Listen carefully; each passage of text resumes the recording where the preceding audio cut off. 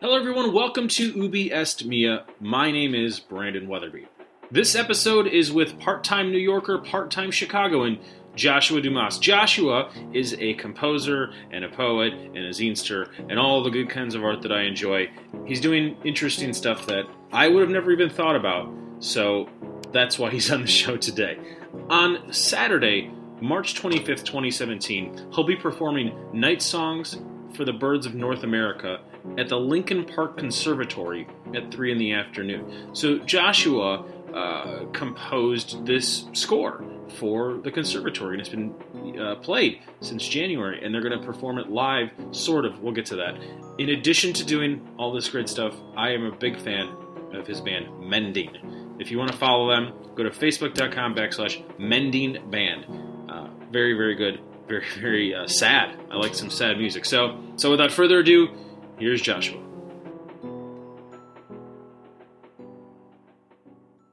I've known you on and off. I've known you for roughly 15 years. That's crazy and true. I met you initially because of the Notes and Scratches, I think. Yeah, I think so. And then I think maybe the first time that we did any kind of like media thing or interview was about that opera.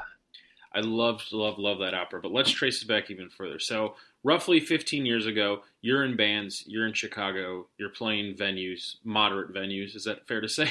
Absolutely, moderate at best. I really enjoyed it. For the people that don't know the name of the band or never heard of your music, I would say what, Decemberists-like?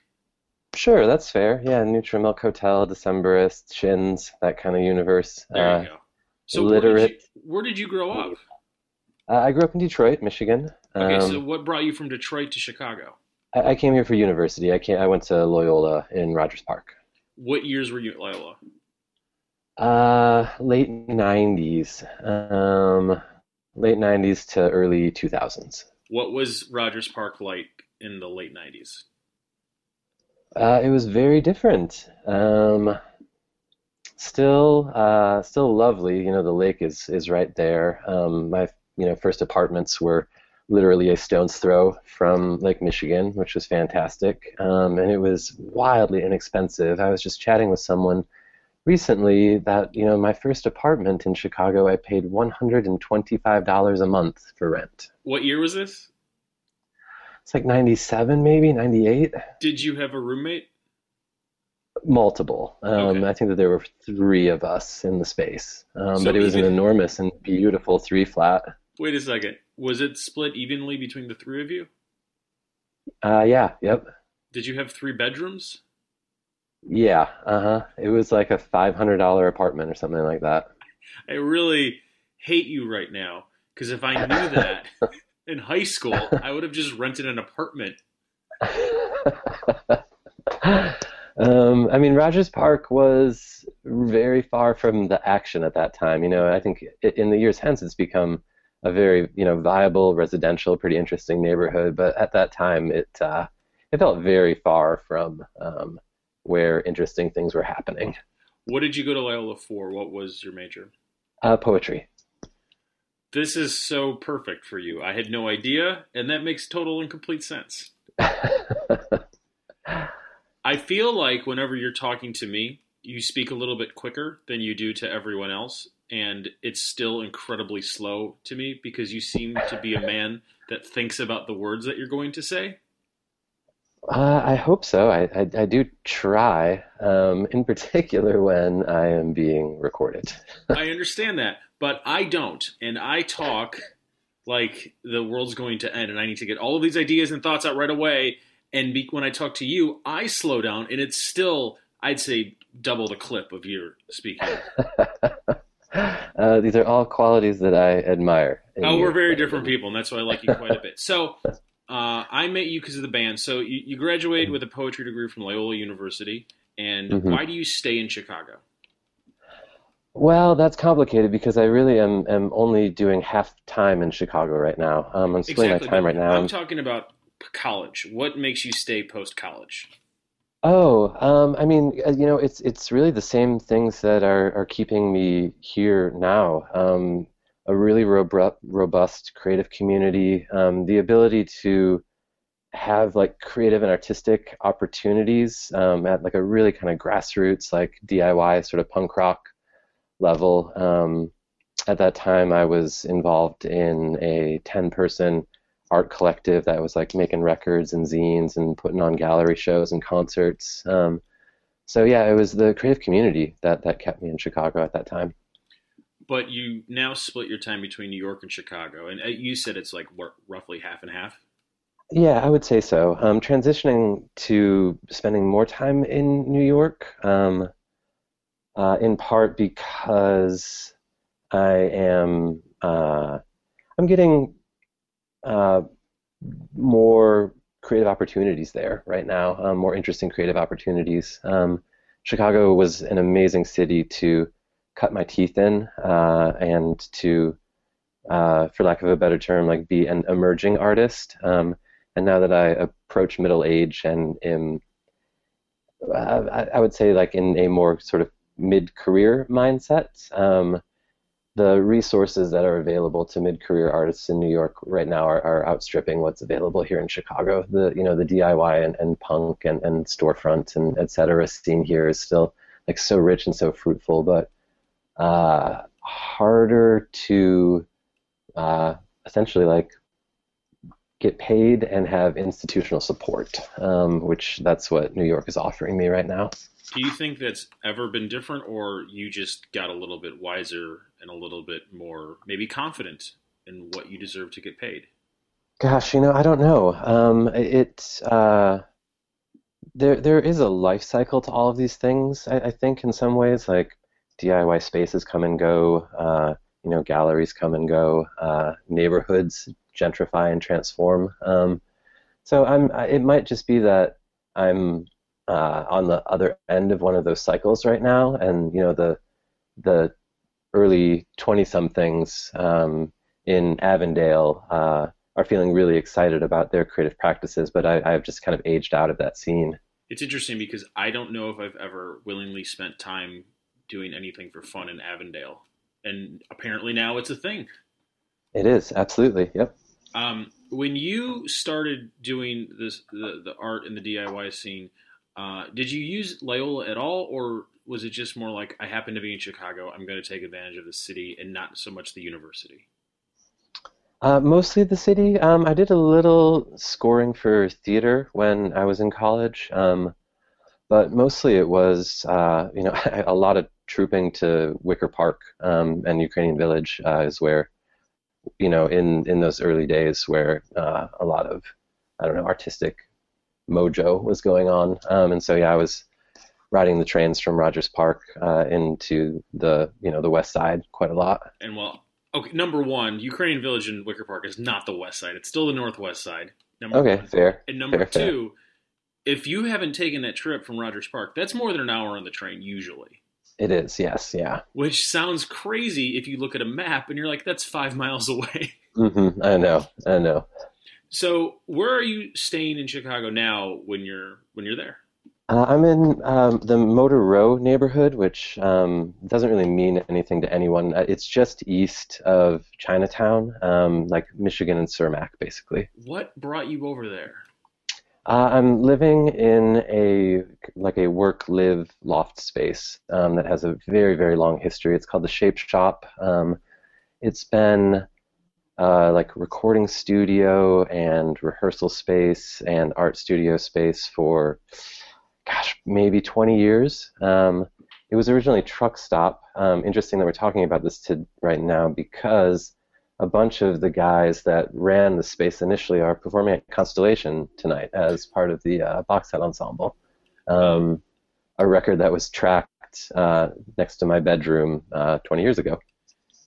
Do you ever get tired of living this lifestyle? Because I'm on the periphery of what you do, and I love what you do, but my life is very different than that, and I don't envy you in any way.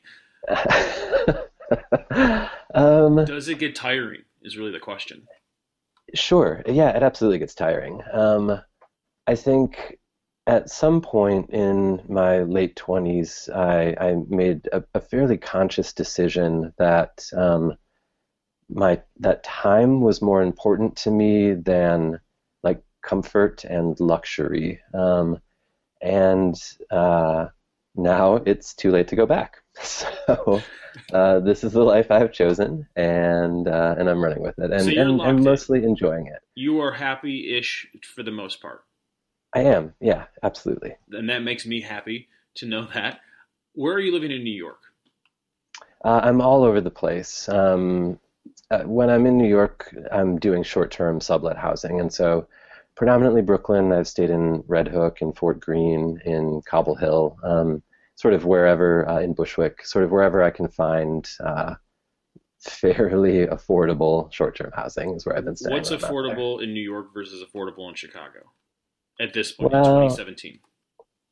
I mean, I think a lot of it is more about space than numbers. $1,000 in New York gets you a room with, gets you a small bedroom in an apartment with two roommates. In Chicago, that is your own one-bedroom apartment. Mm-hmm. So it's expensive there. There's some advantages in how in the public transit system there. So getting around town there, you can live more fringe, I feel like, in New York, and still be able to get places really easily without like a ton of concerns about safety and that sort of thing. Whereas in Chicago, as we mentioned, it's possible to be 5 miles from a place and that be an hour and 15-minute commute. Mm-hmm. How are you getting around both cities? Public transit, yeah. Do you bike? I don't. I would like to, and it's something that I'm trying to figure out. Having a bike in both cities is not in the budget right now. But I've been thinking about the city bike, or in Chicago, the Divvy. I had a friend say something really interesting recently. She's a city planner, and made the case that those bicycles are just an extension of public transit, and that shifted my thinking about those things, which like look ridiculous and seem I don't know, not the easiest to use, but thinking about them as like, oh, the last mile of public transit you just do on one of those bikes, which I think that this summer I'm going to get a subscription, so I'll keep you posted. They don't feel stupid while you're riding them. Oh, that's good to know. They're heavy. They are very heavy bikes. If anything, it feels like a European, specifically like a Norwegian bike, where it's not at all what you're used to. It's if you crash, no one's going to get hurt. Uh-huh. They're built for accidents. It's actually it's fascinating. I love them. They're in Washington D.C. and it's not silly if everyone has them. Right. Agreed. One of the reasons why I always like seeing you perform is I don't exactly know what I'm going to get. When I first saw you, it was like you said, Neutral Milk Hotel, December, stuff like that. And then about maybe a decade later, I saw you. I saw an opera that you wrote and made, and it was in a space near, where was that space? That was like Grand and Racine, maybe Grand and Hallstead. What neighborhood is that? Gosh, I don't know. I don't even know if it has a name. It's south of Westtown. Anyways, that's not the point. The point is, I didn't know what to expect, and it was my favorite piece of art that year. Was that 2010? Yeah, that sounds about right. And I think I saw the end of the run or something like that, and I regret it because I would have loved to have gone back. And I feel like I'm stumbling upon that again with what you're doing this weekend. But let's talk about that opera for a second. Sure. What was the name of it? Light Waves and Their Uses. Which is a beautiful, beautiful name. And if you've ever seen a photo of Joshua, that's a perfect name for an opera that he would pen.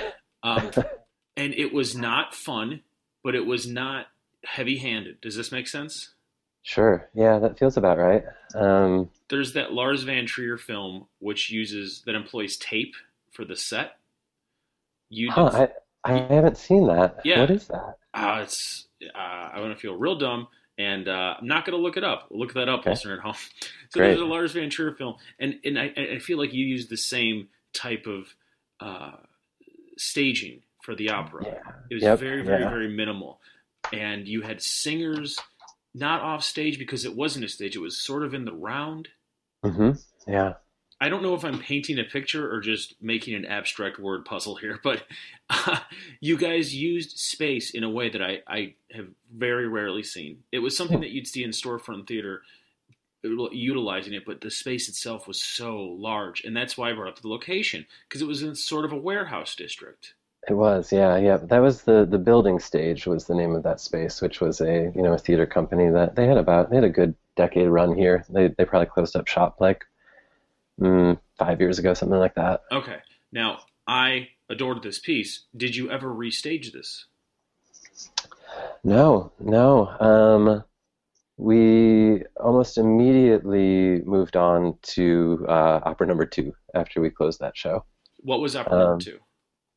Opera number two, I think, was One Thing and Everything Else. And yeah, again, at the building stage, same creative team. It was a collaboration with David Amaral, who is a director that's now on the West Coast now for his graduate degree. But yeah, he and I had a run there of about 3 or 4 years in a row doing like one opera a year. Now, why do this opera? You have a poetry degree, you write pop songs, you do zines. Why are you now producing, I'm assuming, much more difficult to make operas? Yeah, I mean, I think kind of concurrently at that time, it almost, yeah, I think within months of starting that opera, that band Notes and Scratches broke up, and I was, I think, a little cast to the wind, uncertain about whether I wanted to, like put another rock band together, and also, looking towards the future, knowing that I wanted to spend the rest of my life making music and art in some form, and uh, sensing that playing in a low-rent rock band might not afford that opportunity. And so it was at that time that I started to just get more aggressive about pursuing multiple kinds of creative practice. Sounds like there was a specific moment where you had to decide, am I an artist? Am I doing this? Am I all in? You've alluded to it not 10 minutes ago that you're in for life. Yeah, I don't know about a specific moment, but definitely like that that era, I suppose. Okay. Started doing the operas, started doing some film scores, and concurrently quit my full-time job and started working part-time in order to afford myself the time to, pursue this multidisciplinary creative practice. How often are you proud of what you've created? Ooh, that's such a hard question. Thank you. It is always a combo platter. I mean, in most cases, I'm proud of everything, but I Really? also Really? am aware of like where the work fails, and ideally, in noting those failures, hopefully that those become a corrective measure for work in the future. You're able to tell right away this is failing or this failed, and you're okay with it, and you're proud of the overall. Yeah, I think so. I mean, I think that there's a way in which I feel so uncertain as to like what meter stick we should use for success or failure. The most optimistic is that if the work like reaches like one person and moves them, then it's a success. The most cynical is that I still eat rice and beans a lot. Sure, sure. So yeah, I think that for me it's always a little bit of column A and a little bit of column B. Why are you said the opportunities are in New York? Yeah, I mean I think a lot of it has to do with like mid-career institutional support. Sure. But what I'm asking for is one specific example of something in New York that's been great for you or is going to be good for you and you really wish was in Chicago, if not every city. Right now I'm collaborating with an artist that got a LMCC grant, so Lower Manhattan Cultural Council. They do this remarkable program where the Chase building in the heart of the financial district, they give LMCC a floor every year, and then LMCC turns that floor over to a cohort of artists. And so Sarah Cameron Sundy is the person that I'm collaborating with on this project right now. And so we're on the 24th floor of this like banking high-rise in essentially what was some executive's office last year, but for this year, like we get to like paint on the walls and play with cameras and projectors, and we have dancers coming in, and all overlooking the lower Manhattan skyline. It just is, it's remarkable and cool and weird. And then so the artists spend a year, essentially, ostensibly, I guess is a better word, kind of trashing this floor, and then Chase renovates it, and there's going to be bankers in the space next year. That is a very good example. Thanks. Something that you're doing now that I'm sadly just finding out about is Night Songs for the Birds of North America, which is once again an appropriate title for what you do. But it's at the Lincoln Park Conservatory, which is not where you'd expect to hear anything other than birds. So Experimental Sound Studio is a long-standing institution. They're probably 30, maybe even 40 years old, and they're a space in the Ravenswood neighborhood that is a recording studio, but they also program work throughout the city, and they've had this long relationship with the Parks District, and in particular the Lincoln Park Conservatory, and so they've been inviting like between 2 and 3 composers a year for probably about 10 years to create sound installations that then are presented in their rare fern room. It's an amazing program, and I was super honored to be asked to contribute something. The very few clips I've heard are very soothing and nice and wonderful, and it makes me happy that this program exists. Tomorrow, for the final day of it? It closes on Sunday. We're treating tomorrow as kind of our closing celebration, though. You're actually going to perform.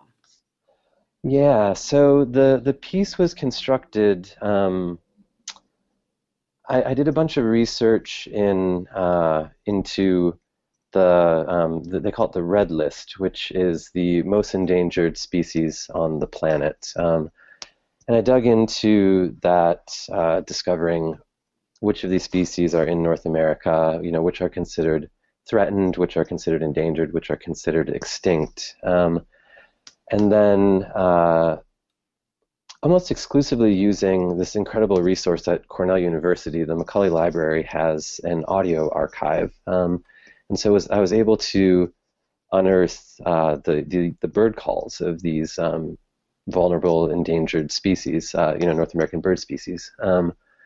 Using those bird calls, I then invited a few musicians to respond to the calls, creating these like little melodic fragments. And so what you hear in the Fern Room are these interpretation of endangered bird calls by Chicago musicians. And so for the performance tomorrow, we're going to be kind of replicating that process live. Winnie Johnson, who is a brilliant viola player and composer and musician, and Keith Jackson, who is a fantastic horn player and composer and musician, are going to be joining me, and we're all going to have headphones on with these bird calls being piped into our headphones, and then we're going to be responding live in real time to the bird songs that the audience will not be able to hear, but will be interpreted or improvised or transcribed by the three of us live. It's very nice and very unlike anything else that's happening on Saturday afternoon in Chicago. I think you're probably right. What do you hope to achieve from all this, other than the aspect of creating, the satisfaction of making something that didn't exist? Well, I mean, I think in part because of our current political climate, and also because of my own sort of, I don't know, long-standing interest that, obviously predates this administration, in climate catastrophe and in the problems of despeciation. I'm hoping that through I don't know through the lens that we're creating through this kind of interpretation, it may give audience persons some pause, or just to provide an opportunity, like a public place of thoughtfulness, or maybe even space for grieving, to consider the ramifications of human activity and how it affects animal populace, the beings that are in our gardens, that are in our backyards, that are in our national parks, etc. You've lived in Detroit, Chicago, and New York City. Have you ever lived in a place that actually has nature? I lived in Iowa City for a spell, which nature was very close by. There you go. Hmm. Do you think you're ever going to leave Chicago for good? For good, doubtful. I mean, there is so much to recommend the city from an artist's perspective. Okay. I think that I will forever have a toe in these waters. Finally, uh, I don't want to offend you. Sure, hit me. When was the last time you screamed at someone? When was the last Ooh. time you lost your marbles and you actually When was the last time you yelled at someone, which is on par with my speaking level? Ooh. Uh, I don't know. Probably maybe 10 years ago. I hate you. 10 years, really? Yeah, I'm trying to think of the last time. Do you The thing know that's your coming to resting heart mind rate, is or do you know your blood what's. pressure? I don't know my blood pressure. I'm sure it's very low. I would imagine. One would hope. If you would like more information on Joshua, once again, go to facebook.com/mendingband, MENDING band. He will be at the Lincoln Park Conservatory, which is a weird place to see a show, and that makes it unique and special, on Saturday, March 25th, 2017. Once again, at the Lincoln Park Conservatory. I don't think I've ever plugged anything at a conservatory before. So that's that. For more information on me, follow me on Twitter. It's @YMTE. For more information about this show, follow us on Twitter and Facebook. We're Ubi Est Mea Pod on Twitter and Ubi Est Mea on Facebook. I wrote a book. It's called The Donald, How Trump Turned Presidential Politics into Pro Wrestling. Find that at DonaldTrumpIsAWrestler.com. Our art is by Dmitry Samaroff, and our music is by Daniel Knox. Thanks for listening, and have a wonderful night.